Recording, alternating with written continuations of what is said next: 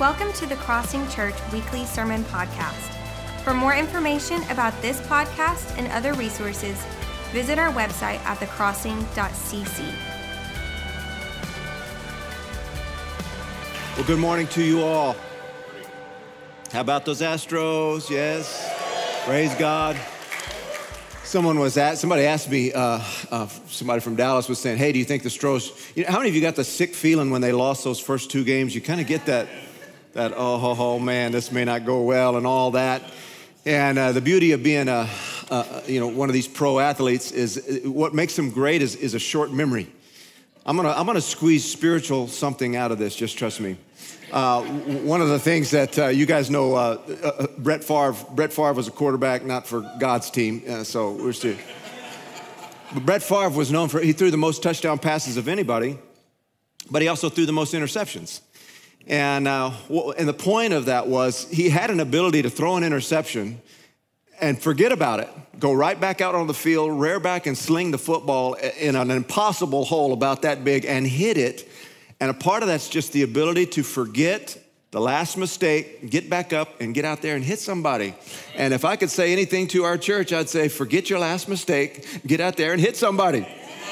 I think it's really great watching the Stros get up, but I really do think there's something to be said. Paul said it, and I say it every single service. Philippians chapter 3, forgetting what lies behind. We think that means years ago. I can tell you, you could have messed up last night, yesterday. Forget it. Get back up. It is a new day. So there, I pull something spiritual out of the Astros, and so continue, and Bregman is, again, got the Holy Ghost, so let's just continue to pray. He's broken that slump. Anyway, hallelujah. So open your Bibles, Matthew chapter 5. We started this series in Matthew chapter 5 with this verse, and we're going to conclude this. This is called, what is this series called? We've done it now. We've been in it a long time. This is church. Salt and light, this is church. Salt and light, this is church. And we started it actually out of this. This has been the longest we've been in a series for a long time. I do want to encourage you, starting next week, we're going to start a series that's in answer to your questions. Back in April, we send out a questionnaire, we always do. What's on your mind? What would you like to hear about? And one of the questions was on the person of the Holy Spirit, the gifts of the Holy Spirit. What is a baptism? What is power? All of those things. And it was too much to answer in a one sermon type thing. And so we prepared a series for you. And throughout November, 4 Sundays is not enough, I'll just tell you. But we're gonna try to do our best in 4 Sundays to really get comfortable with the person of the Holy Spirit. I mean, he's here. He's more naturally working in you than you even realize. And sometimes if we can figure out how to point to his activity, you can go, oh, he's not the weird one and all of that. So I just want you to, anyway, prepare yourself for that. But this is church. Everybody say this is church. We have been looking at our vision and our mission for here at The Crossing because God's called us to do something more than just build a big building. We are going to do that, but it has very little to do with physical property. It has to do with what God has planned for us as we move forward, and we're going to need a lot more room to do what he's called us to do. And a part of that is just understanding that God has called us to restore, this is the vision, to restore every person to God and to the life God created them to live. That is why we exist. It's the gospel, it's just the way we say it, to restore every human to God and to the life God created them to live. We do that through our mission. These are the things that these are the 4 and only 4 things we constantly are working on with you and with ourselves, and that is that you would know God. Say this, say know God, find freedom, discover purpose, and make a difference. Make a difference, AKA get out there and hit somebody. Make it happen. And so we've talked about a lot of that, but this week, this is called the Make It Happen Church. And so I just want to talk about this.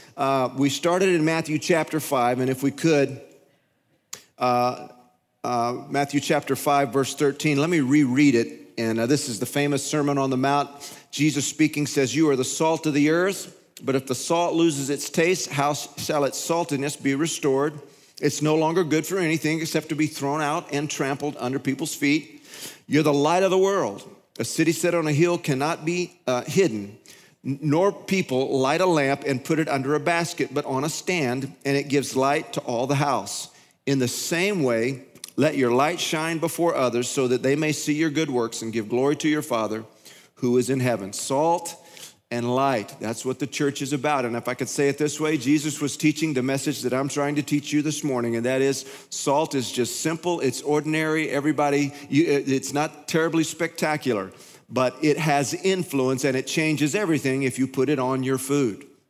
All salt has to do is just show up and be what it is, and it makes a difference. And instead of thinking in very grand and spectacular terms and taking you through a 14-week series about who you are and figuring out who you are, I would say, you know what? Just show up, because honestly, the call of God on your life is probably a bit boring to you because it's who you've been your whole life, and you don't see it as anything that big a deal. That's what salt is. I'm a salt guy, by the way. I know we've got doctors in the house, and so y'all can send me the emails, I know. But I keep a salt shaker by my man chair so that during the football game, I can add salt to things. I'm a salt guy. My wife will tell you. And but salt is a very simple thing. The same with light. He's not talking about some spectacular light. He's talking about a candle. And he's talking, gang, to just hundreds and hundreds of very ordinary people that he gathered on this mountainside. And he started his very first sermon. And so that's what he's saying. He's saying, hey, I want you to come into the world and make a difference. Be a difference maker. I want to show you some difference makers, just to give you an idea. David Skinner goes to our church, and David Skinner is a difference maker. Some of you, you say he goes to our church. I mean, you rarely see him over the years when he is in town, and it's rare. He's here, but he's a missionary, and I know some of you are thinking, oh, he's a missionary. Of course, he's supposed to be doing this. Hang on. David was raised in Hollywood. His dad was a movie exec. He had lots of money, a chauffeur, a butler, and all of that kind of life. And when he came to Jesus, he had the American dream, and it was right there for him. If you ever talk to David, too, by the way, you'll realize you'll walk away from the conversation going, that guy is smarter than I am. That is a brilliant dude there. He's probably got a genius IQ. He is well-read. He'll bring up things. My point being, I used to think missionaries were guys who couldn't find anything else to do in America, so they just got cursed to go, get in a boat and ride up the Amazon for 8 hours. David could own anything he wanted, do anything he wanted. He walked away from an inheritance to follow Jesus. And if you talk to him right now, he could care less. He loves doing what he's doing. What he does is he's in the Amazon and has been for the last couple of years. In the Amazon, these tribes, they don't have a written language. And so he translates the New Testament into these jungle tech recorders that have jungle tech battery recharging mechanisms out there using the sun. He translates it, finds a translator for these different tribes. They speak it, and he hands them the New Testament, and he couldn't be having more fun than doing that. And he goes village to village doing that. This man is a difference maker. If you ever get to sit and have lunch with him, let me tell you what to ask him. Ask him, tell me the weird things you've eaten while you've been a missionary. I'm just going to tell you, I could ruin your lunch, your dinner, your halftime snack, and your breakfast. I could ruin it all right now. You cannot believe what this man has consumed. And I can't, I'm dying to tell you too. It's just too hard. Anyway, David Skinner is a difference maker. Here's another one. Show the next picture there. These are some precious kids that did not have school uniforms. And in Jan Gothi's Monday night girls, I forget what they're called, the Bible girls, the Go Get 'em, what are they called? God's girls. They're God's girls. Well, then, of course, then there you have it. These are God's girls. They've been meeting forever and ever and ever. And one of the ladies came in and said, hey, I know of some kids in Africa that don't have school uniforms. Let's pray or whatever. And then the girls got stirred up and said, hey, let's just buy them. Let's just take up the offering. Let's just be, let's be difference makers. And sure enough, they did. And these precious kids, and that's a small picture of them, but these precious kids all got school uniforms because a need came up. They hadn't been lying awake for years going, God, we just see kids in purple uniforms. A need arose. They simply met it. Gang, that's what making a difference looks like. Let me show you the next difference maker. Show the next picture, gang. Now, Brandon's a handsome man, but I'm actually talking about his precious daughter, little V, Miss Vivian.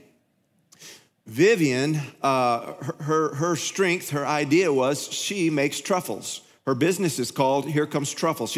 She's 7 years old. 7 years old. Here's the deal. She needed about $600 to go to church camp. And so her parents said this: we want you to raise your own money. And the Caparts have been great. Mallory also did very, very similar. But here's what they said. We want you to pay for yours and for somebody else's. She committed to scholarship at 7 years old, another child at $600 a pop. And she sold, I mean, who could turn down that face, first of all? I bought a few truffles myself. But a need came up. She said, what can I do for Jesus? I make truffles. And you know what? A 7-year-old not only paid for her camp, but scholarshiped another child. That's making a difference. Yeah, let's give little V a hand. Precious baby. Making a difference, it just means, honestly, it's show up and meet the needs. Just show up and meet needs. Jesus is talking to these guys and he's saying, hey, look, all of you out here, you don't have to be spectacular. You can be salt and light, which is just ordinary, but when it shows up, it makes a difference. Well, he's about to turn the sermon at that point is kind of like, your current purpose and destiny type sermons where everybody's going, oh yes, I feel good. I have purpose. And then he kind of rocks their world. So before he rocks their world, I want to go back to the opening sentence of the Sermon on the Mount because it's going to matter to you. And my first point is going to be this. I want to show you the greatest gift you've been given to have an impact and to make a difference. Everybody here has it. Everybody has what I'm going to describe today. And it is your greatest opportunity to be a difference maker. It's counterintuitive, but stay with me. How many of you were taught in school, when you're writing a paper, your opening line should describe what the theme of your paper is going to be? Opening line, opening paragraph, you need to state what that's going to be. You need to hear when Jesus starts the sermon, the whole sermon that follows is about what he describes in the first sentence, and it says this: blessed are the poor in spirit, for theirs is the kingdom of heaven. Those are the saved people. Blessed are the poor in spirit. What on earth does that mean? Let me read it out of the Message. You are blessed when you're at the end of your rope. With less of you, there's more of God and his rule. You're blessed when you feel you've lost what it is most dear to you, those who mourn. Only then can you be embraced by the one most dear to you. You're blessed when you're content with just who you are. Meekness. No more, no less. That's the moment you find yourself proud owners of everything that can't be bought. You're blessed when you've worked up a good appetite for God, hungering and thirsting for God. For food and drink is the best meal you'll ever eat. What does it mean to be poor in spirit? I mean, if that's the point of this, the longest sermon he ever did, what does it mean to be poor in spirit? Just a bit of an idea so that you understand. When you're poor, it means this: I need something, but I can't supply it for myself. I need it, but I can't supply it for myself. Now that's a hint. Let me go on. Jesus says, be salt, be light, be influential, make a difference, get out there and hit somebody, all you common folk. He's saying that, but then he follows it with, the sermon starts to go south in a big hurry. And he says this: you folks, if your righteousness does not exceed that of the Pharisees and the Sadducees, you can have no part of me. Well, now, please, you got to hear that the sermon just went, because these folks feeling like, wait a minute, you're saying for us to have influence, we've got to be righteous. And now you're saying we've got to be righteous beyond the Pharisees and the Sadducees. And even though they were hypocrites, to Jesus's listener, these were folks that were the most righteous humans they knew about. These guys memorized the first 5 books of the Old Testament. All of us here obviously have done that. It was a big deal back then for them to memorize the first 5 books of the Old Testament. If they had 10 black-eyed peas, one of them was tithed off of everything. They were meticulous tithers and prayers and worshipers and be at church and honor the Sabbath and all of that stuff. And the common people understood that these are the holiest people we know. And Jesus said, if your righteousness doesn't exceed theirs, you can have no part of me. The room gets uncomfortable. And he goes further. He says, I didn't come to abolish or do away with the law. I came to fulfill it. And to understand what the law is to be fulfilled, I say, the law says that if you murder somebody, you are liable for hellfire. Hellfire. Now, I grew up hearing about hellfire. If you've murdered, I say that if you get angry and call your brother a fool, you're guilty of murder and hellfire. And then he says, regarding adultery, the law says if you commit adultery, you are liable to hellfire. I say if you even think a lustful thought about a woman, you have committed adultery and you're guilty of hellfire. Seriously, the room is starting to go, oh my God, we would love to be difference makers, but to be difference makers, you need to be perfect like this. Regarding your enemy, love your enemy. Don't hate your enemy. Regarding divorce, do not get divorced. If you get divorced and you get remarried, you've committed adultery, liable to hellfire. Thing after thing after thing. He said this about lust. He said, if it would be better for you to pluck both your eyeballs out and enter into heaven blind than to keep your eyes and lust.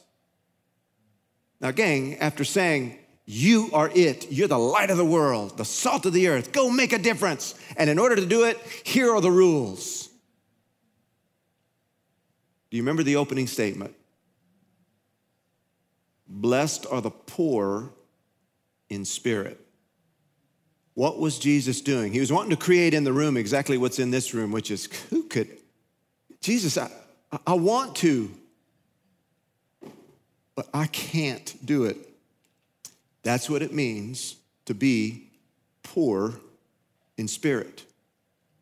That was the point. He wasn't saying you guys need to walk perfect like this. He was saying the weight of the law is such that when you try to take it on, it makes you buckle under its weight where you go, who could ever do this? Jesus was saying this, I will do it on your behalf, but I want you to stay very aware what it means to be poor in spirit. It's not just poor in spirit until you get saved. It means poor in spirit while you're saved, all of your life. You need to stay very aware that you are not your supply.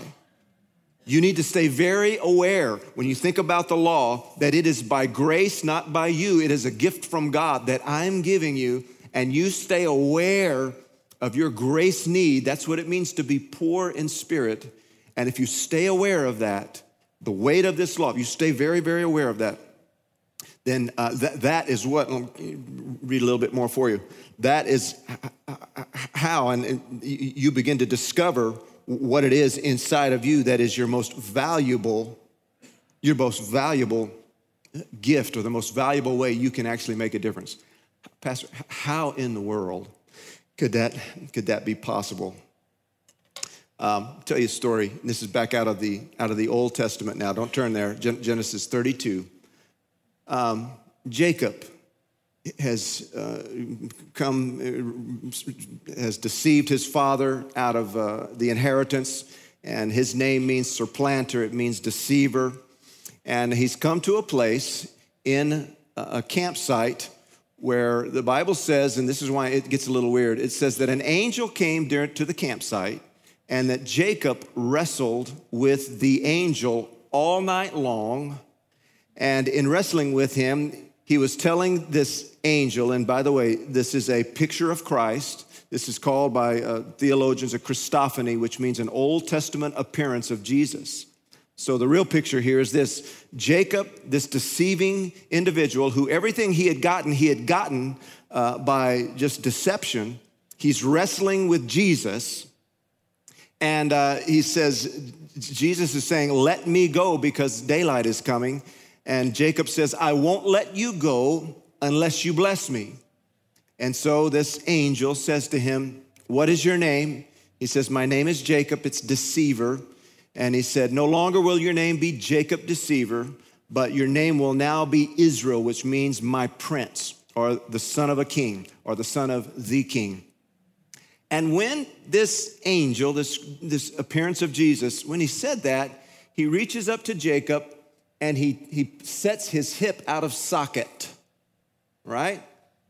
And it says that from that point on, Jacob, for the rest of his life, walked with a limp. Walked with a limp. Let me ask you a question now. Does anybody here know who Jonathan McReynolds is? Yeah, I know my wife does. Jonathan McReynolds, hey, seriously, get it on your iTunes. Singing machine, godly guy. I came up with this story because he has a song that is groovy, but I couldn't figure out what it meant. I'm sitting there working out with weights, and Jonathan McReynolds is singing, keep on walking with a limp, limp, limp, limp, limp. Keep on walking with a limp, limp. There's a little section in this song, and it's groovy, and I'm thinking, that's what? You know what I'm saying? Like, hallelujah, what?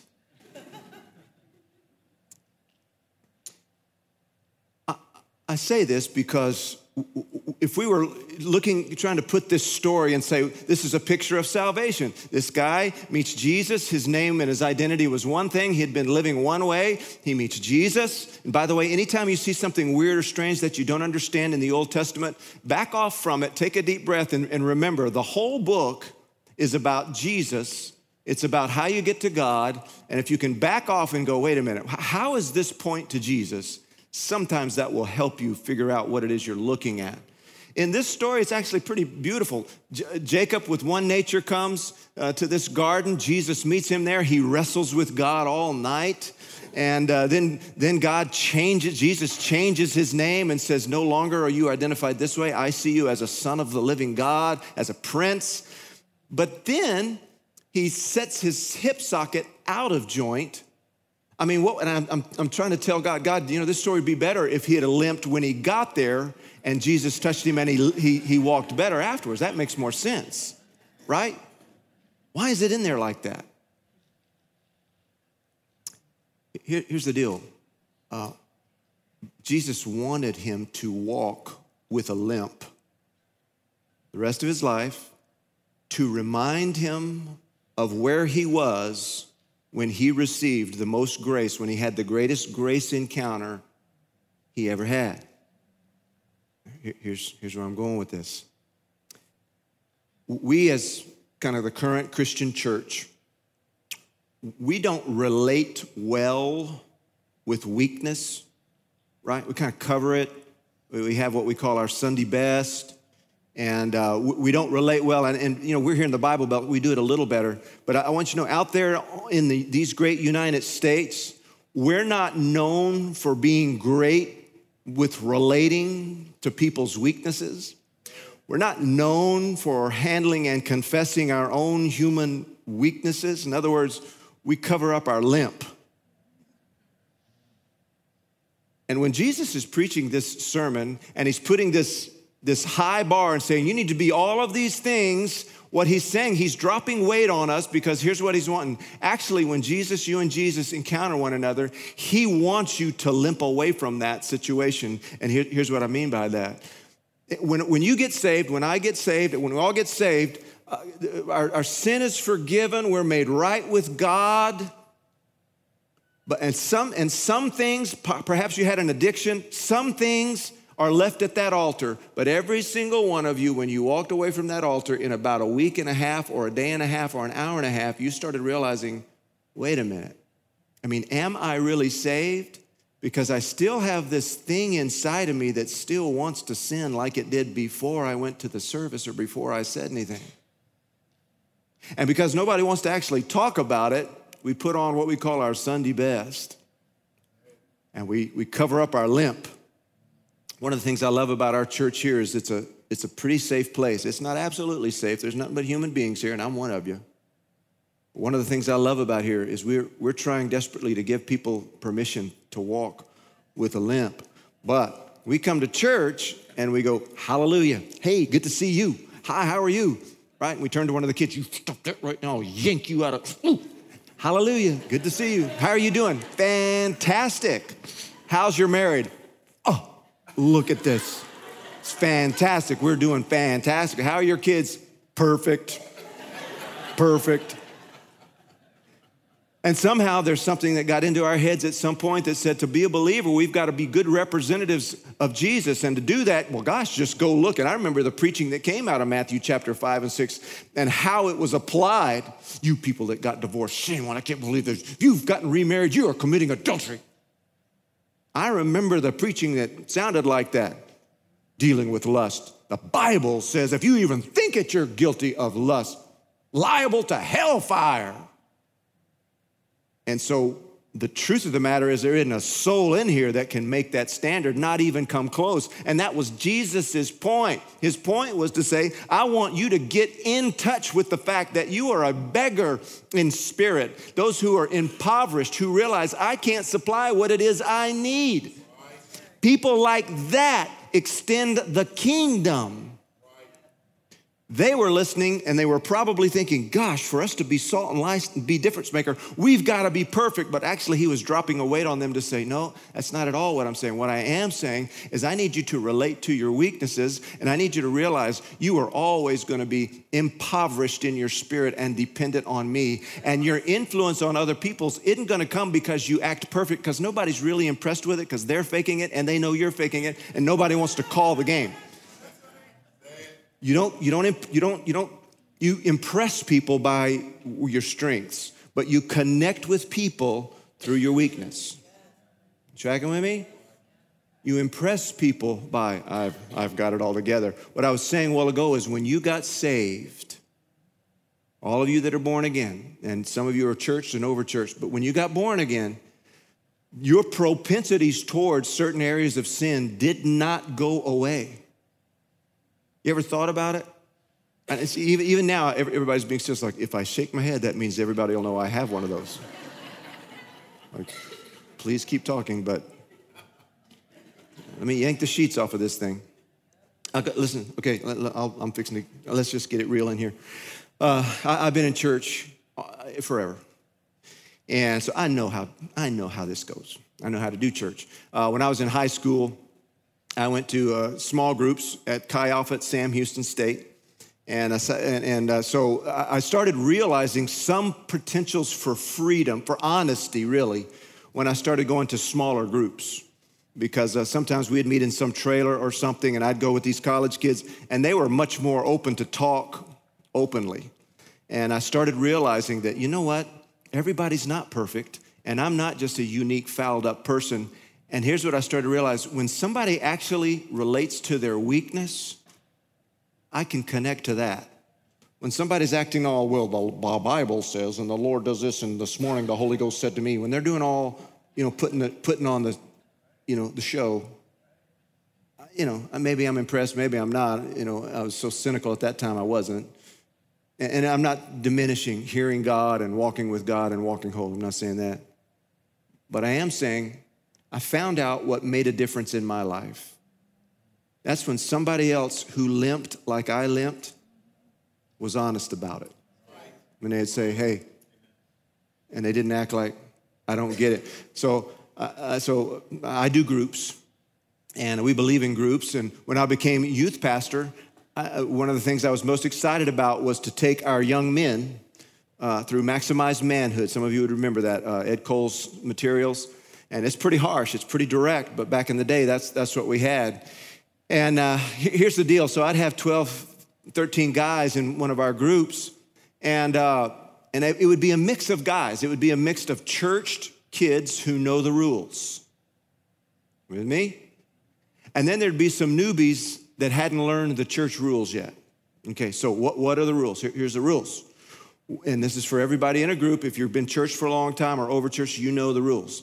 The rules is you sit down and you've had your snacks and all of that, and there's some point of get real time, and everyone's a little nervous. Just how real are we going to get?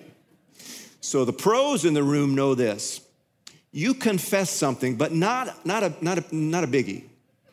You don't go for the 7 or the 8 or what you're dealing with right now. If you're a pro, here's what you do.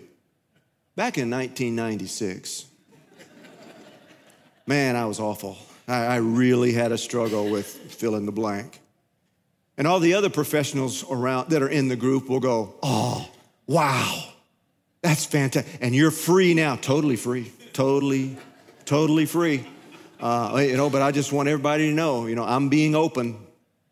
You liar. But if you're smart, you're testing the waters. You throw out a 3 because you don't know if your 10 is safe, but you got one.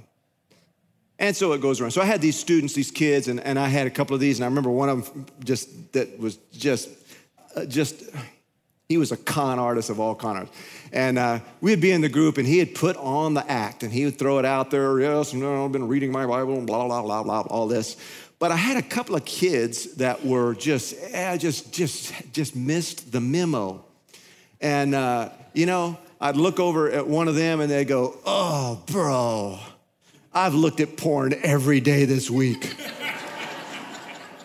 and it would be kind of shocking, like, oh, yeah, you mean in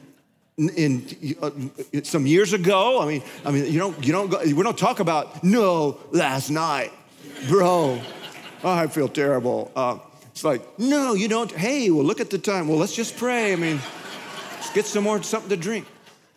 And he had a sidekick with him, and both of them were just super, yeah, I was smoking some dope this morning too.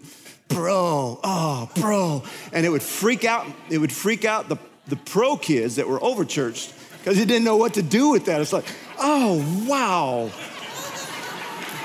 But we were having one of these sessions, and one of them, I'll tell you who it is later. I've been tempted to call him. But one of them that was just a poser, he finally went, okay, I'm sleeping with my girlfriend. And it just opened up the whole group, because since we don't train or figure out how do we relate to our weaknesses, the fact that we can't be all perfect, and we read a sermon like that and think, well, Jesus is saying we got to be perfect to have influence. What he's saying is, no, you actually have to realize you're not perfect. You have to become impoverished in spirit and start to relate to your pain. And if you'll do that and look for people that limp the way you limp, even though you're saved, baptized, filled with the Holy Ghost, and all that you want to put to it, even to this day, you still limp a little bit or a lot of bit. That is how you have impact. What would happen in that room was when somebody would get just gut level weird real, it would uncover all the posers, but it would also give them permission to go, you mean it's okay? Pastor, what are you saying exactly? Are you saying that once you get saved, you can keep sinning and it's okay? No, I'm not saying that practicing sin is okay. I will say this, you're not just gonna quit like that. I am saying that. And I am saying this, I know in church, now again for the pros, if you're a professional church, basically in about 6 to 8 weeks, we give you to get it all cleaned up, right? Take the class, go through it. It's a 6-week class. Now it's okay while you're first getting saved, but hey, after that, we kind of expect results. And so let me yank the covers off of that. If I were God and I were creating salvation, I would say, look, come to the altar and I'm going to deliver you from all temptation and I'm going to take away the lamp. But God is not, his goal is not to perfect you. It's not the goal. His goal is to reach the world and restore the whole world to himself through you. And nobody would be impressed with you talking about all that you got right. You want people to lean into your life? Show them your limp. You know, bro, I've watched porn every day this week. You know, the guy that comes up and go, I totally get that. Pastor, you're saying these are saved, baptized, and have received the Holy Spirit. They're that. Yes. Do you know why? No arbitrary timeline on healing. And I will tell you this, even, and you know, I've confessed struggling with lust in my early days, you know, back in 1996 and all. No, here's the truth. Could I tell you, I'm walking in practice pretty pure. I can say that. I don't say that trust me, I don't say it with a ton of confidence though. I've learned something. I know me. I know that propensity, though listen, Jesus was tempted. There's no shame in being tempted, gang. And for us to act like, you know, hey, hallelujah and all of that, I mean, it makes it safe. But the truth is, do I know that if I get tired or if I get discouraged or I know certain things, certain atmospheres that if I get in, that old medication I'll start to look for that medication on the inside. I know how to possess this vessel, but I don't trust me. Pastor, you're saved? You know the Bible and isn't it supposed to be all this? No, I limp there. And you know what? My greatest opportunity, I love to preach. I love to speak the word. My greatest impact is when I find somebody that limps similar to me who thinks they're just devastated and the world's over and how could this be and all that. You know what? The most impact I'll ever have and you'll ever have, it won't be by all the advice that you haven't had to work to find grace for.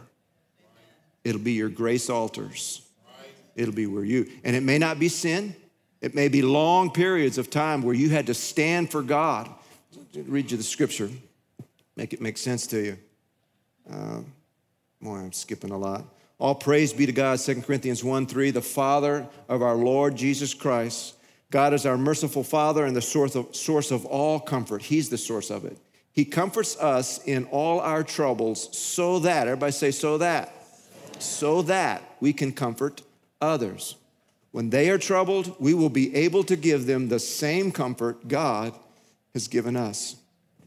Your weakness, my difficult times, even though I hate them, and again, if I were God, I would just take those away because I'm thinking of trying to make life easy. God's not interested in making your life easy or making you perfect. Jesus did what you cannot do. He's trying to reach the world and restore them to him, and there's nothing but broken people out there, and they can't relate to a perfect church. And you know what the good news is? There is not a perfect church, and there's no perfect church people. People who make a difference are people who are very in touch with their limp, and the best opportunity you have is not studying a bunch of things that you don't struggle with. It's to look at that struggle and start to relate to your weakness, not so much as a disqualifier, but as actually a gift, because you've got to learn. Some weeks ago, I preached a message on just talking about the different pressures I was dealing with, and I kind of confessed I've had some anxiety nights diving out of bed at 2 a.m. going, struggling just with anxiety. I have a tendency to have a collision of 8 things that all need an answer right now, or at least in my mind, I think they do. And I'll get these anxiety kind of attacks or whatever, and here's what I have to do. I have to calm myself. I have to begin to think of scripture. I have to press into God, and one by one, I have to, by faith, hand those to him until we can find solutions for them. That's part of leading. That's part of anything you lead. You're going to have traffic collisions in your head. And for me, it's created some serious anxiety. I put that out there, and some of you, and I mean this I'm so thankful for you. Some folks reached out to me to say, hey, Pastor, let's sit down and have coffee. I think I can help you. I think I've got some counseling help. I think I could help you with that. And someone else sent a sweet email. Listen, I'm not too proud to receive counsel from anybody. Please hear me. But what rose up in me was, I appreciate it, but Paul says it this way: these light and momentary troubles are actually working for me. They're actually working for me. The goal isn't always to relieve the pressure. That's American. Sometimes that pressure is causing me to learn how to get to a grace bucket, a grace well, and there's no other way to learn it. Going to Bible studies, it's very good, but you don't learn it and really know it till you go through it and figure out how to dig that well for yourself. And something in me, when the help was extended, and I appreciate the heart to extend it, but something in me just said, no, I don't want to let go of it yet, because what it's doing between me and God is more valuable than being free of the pressure. That might sound weird to you, but it makes me stronger. And somebody who's dealing with these, 6-car collisions in your head of things that need answers from you, and you're the only one, and all that anxiety that rises up, I can help you because I'm fighting it right now and learning how to be a better recipient of that grace. Don't be afraid of your weakness and what you're struggling with. God will use it. It's your greatest opportunity, actually, to be a difference maker. That makes sense? All right. One simple thought here. Totally different thought, a little more practical. To be a difference maker, you need to be faithful with now. Everybody say now. The Bible says now faith is. Let me read you the scripture. This is out of Zechariah 4:10.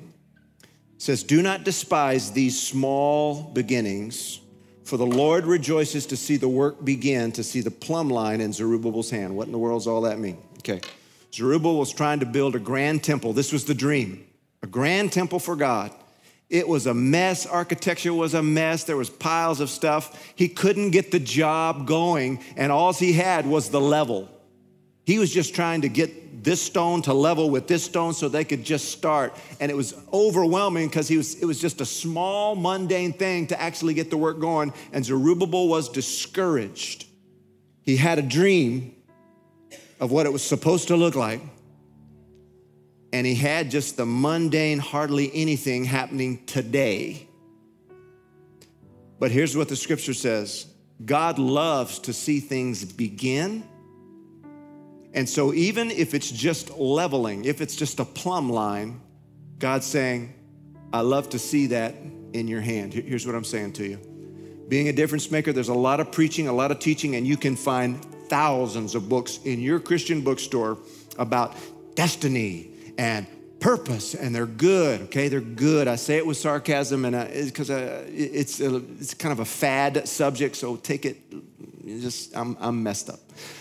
But there's a lot of that out there, and here's my rub with it.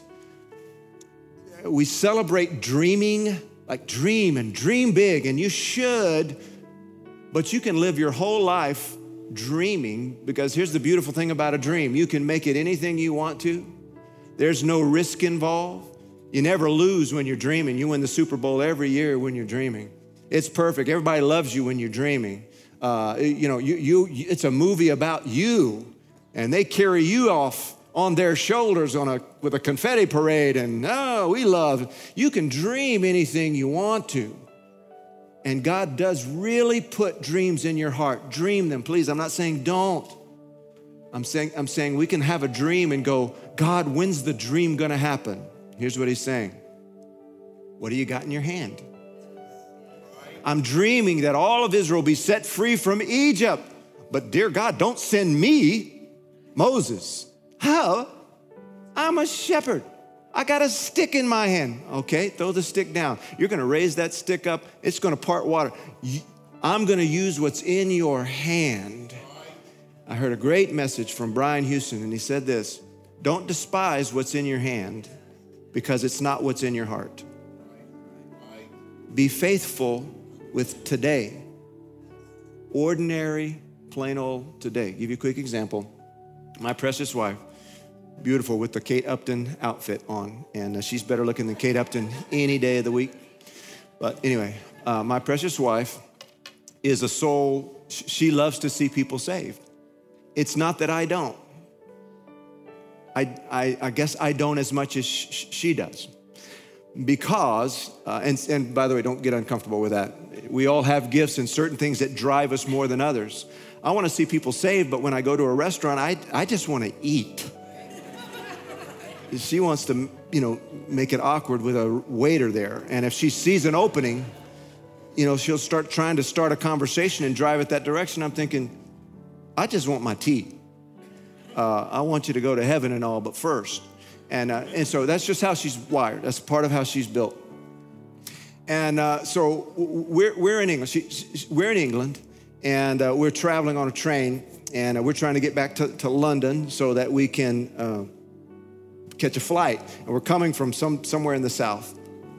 And so it's morning, and people are diving on the trains. If you've ever been travel there, they dive on and they dive off. Well, we got luggage everywhere, traveling with a couple of friends, and this girl gets on the train, and to me it looked like a cocaine thing back from my day. That's the only drug I was really aware of.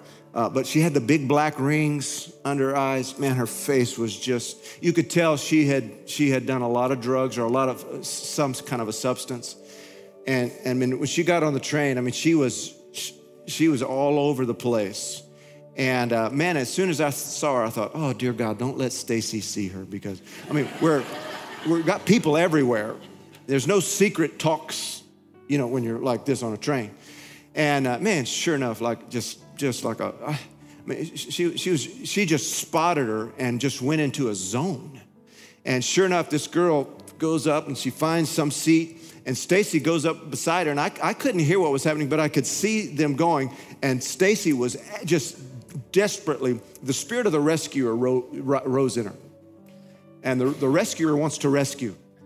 And it's a godly thing.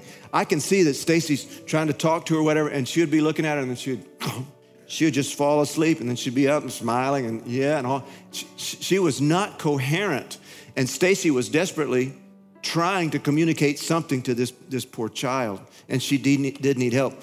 Well, finally, she goes down for the last time. She just passed out on that train.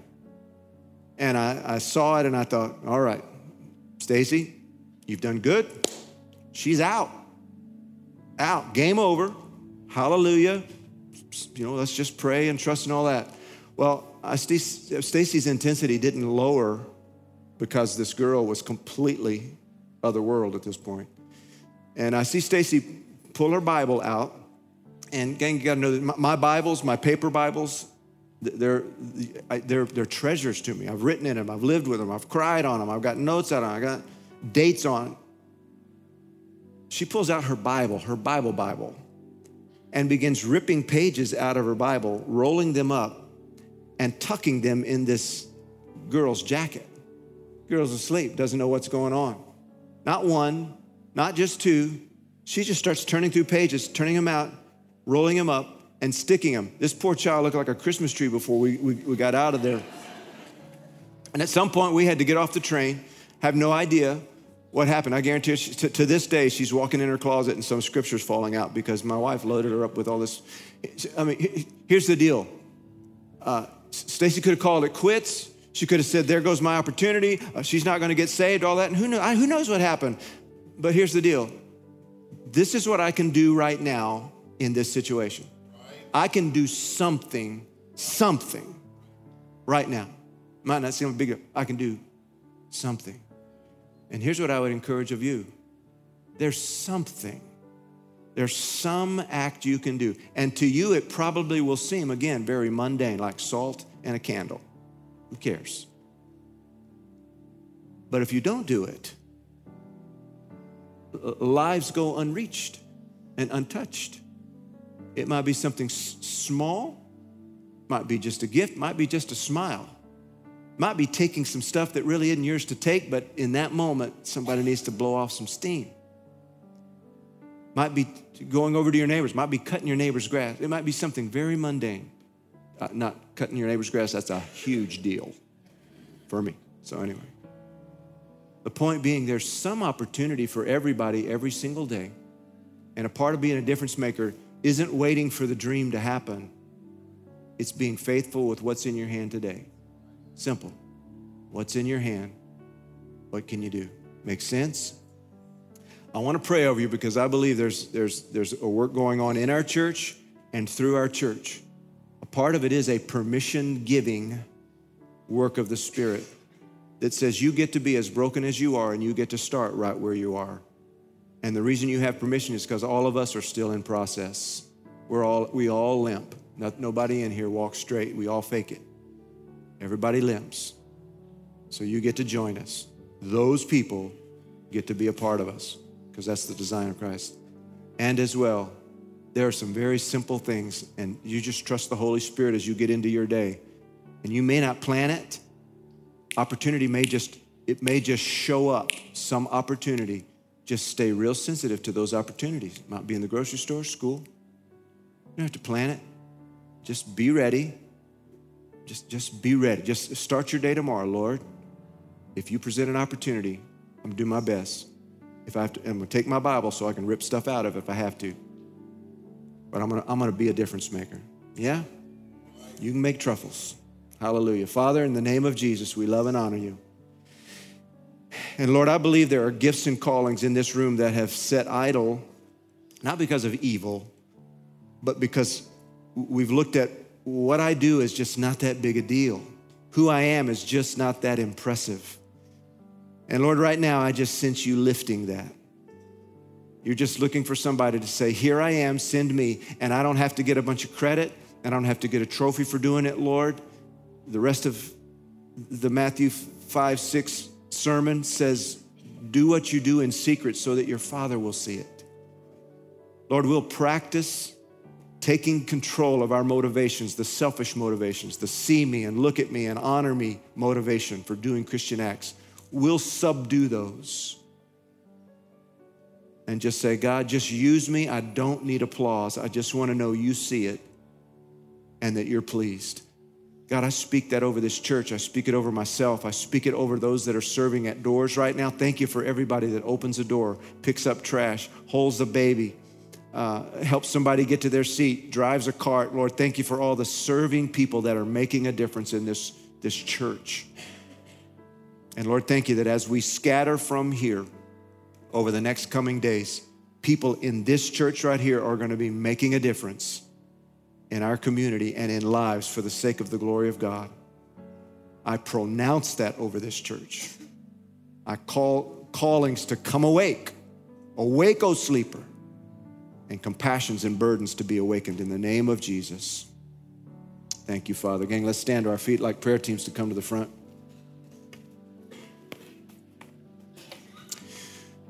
As we dismiss, if you need prayer for anything under the sun, gang, take advantage of these folks that are up here. They can help you with physical healing, emotional healing, marriage. Sometimes you just have something stuck and you don't even know why you need prayer. You just know you do. Come let these folks pray with you, all right? Father, in the name of Jesus, thank you for this day and thank you for what you're doing in our church and in our lives. Lord, our final act of worship, Lord, it is to come before you with our tithes, our offerings. It is to bring our finances to you. And Lord, for some people in this room, the greatest distraction to their life is the financial stress and pressure that they are under. Lord, I speak, God, over them, Lord. God, just as they act today, as they take an act, it might be $1. It's just a way to start. Lord, some people today are going to say 10% of my income, man. Lord, we're going to start today, though, to entrust our finances to you, and we're going to bring our tithe. We're going to bring it. It's not getting forced out of us. We're going to bring it to say, Lord, our family, we're in. I trust you with our finances. Lord, for all of us that are bringing the tithe, Lord, would you bless it in Jesus' name and bless these families. Lord, for all the families here, some that are saying, I just can't get there. Lord, whatever they've purposed in their heart to give, I thank you, Lord God, that financial strain and debt and all of that stuff is getting broken in the name of Jesus. All families in this room, it is our joy to bring to you and entrust our finances to you. Receive it as an act of worship and as an act of obedience from each of our families, Lord, as we do bring that to you. And Lord, for the rest of this day, Lord, bless this great congregation and accomplish your work. I pray this in Jesus' name, and everybody said, amen, amen. Thanks for listening to this week's sermon. Find more of our podcasts on iTunes or in our audio library at thecrossing.cc.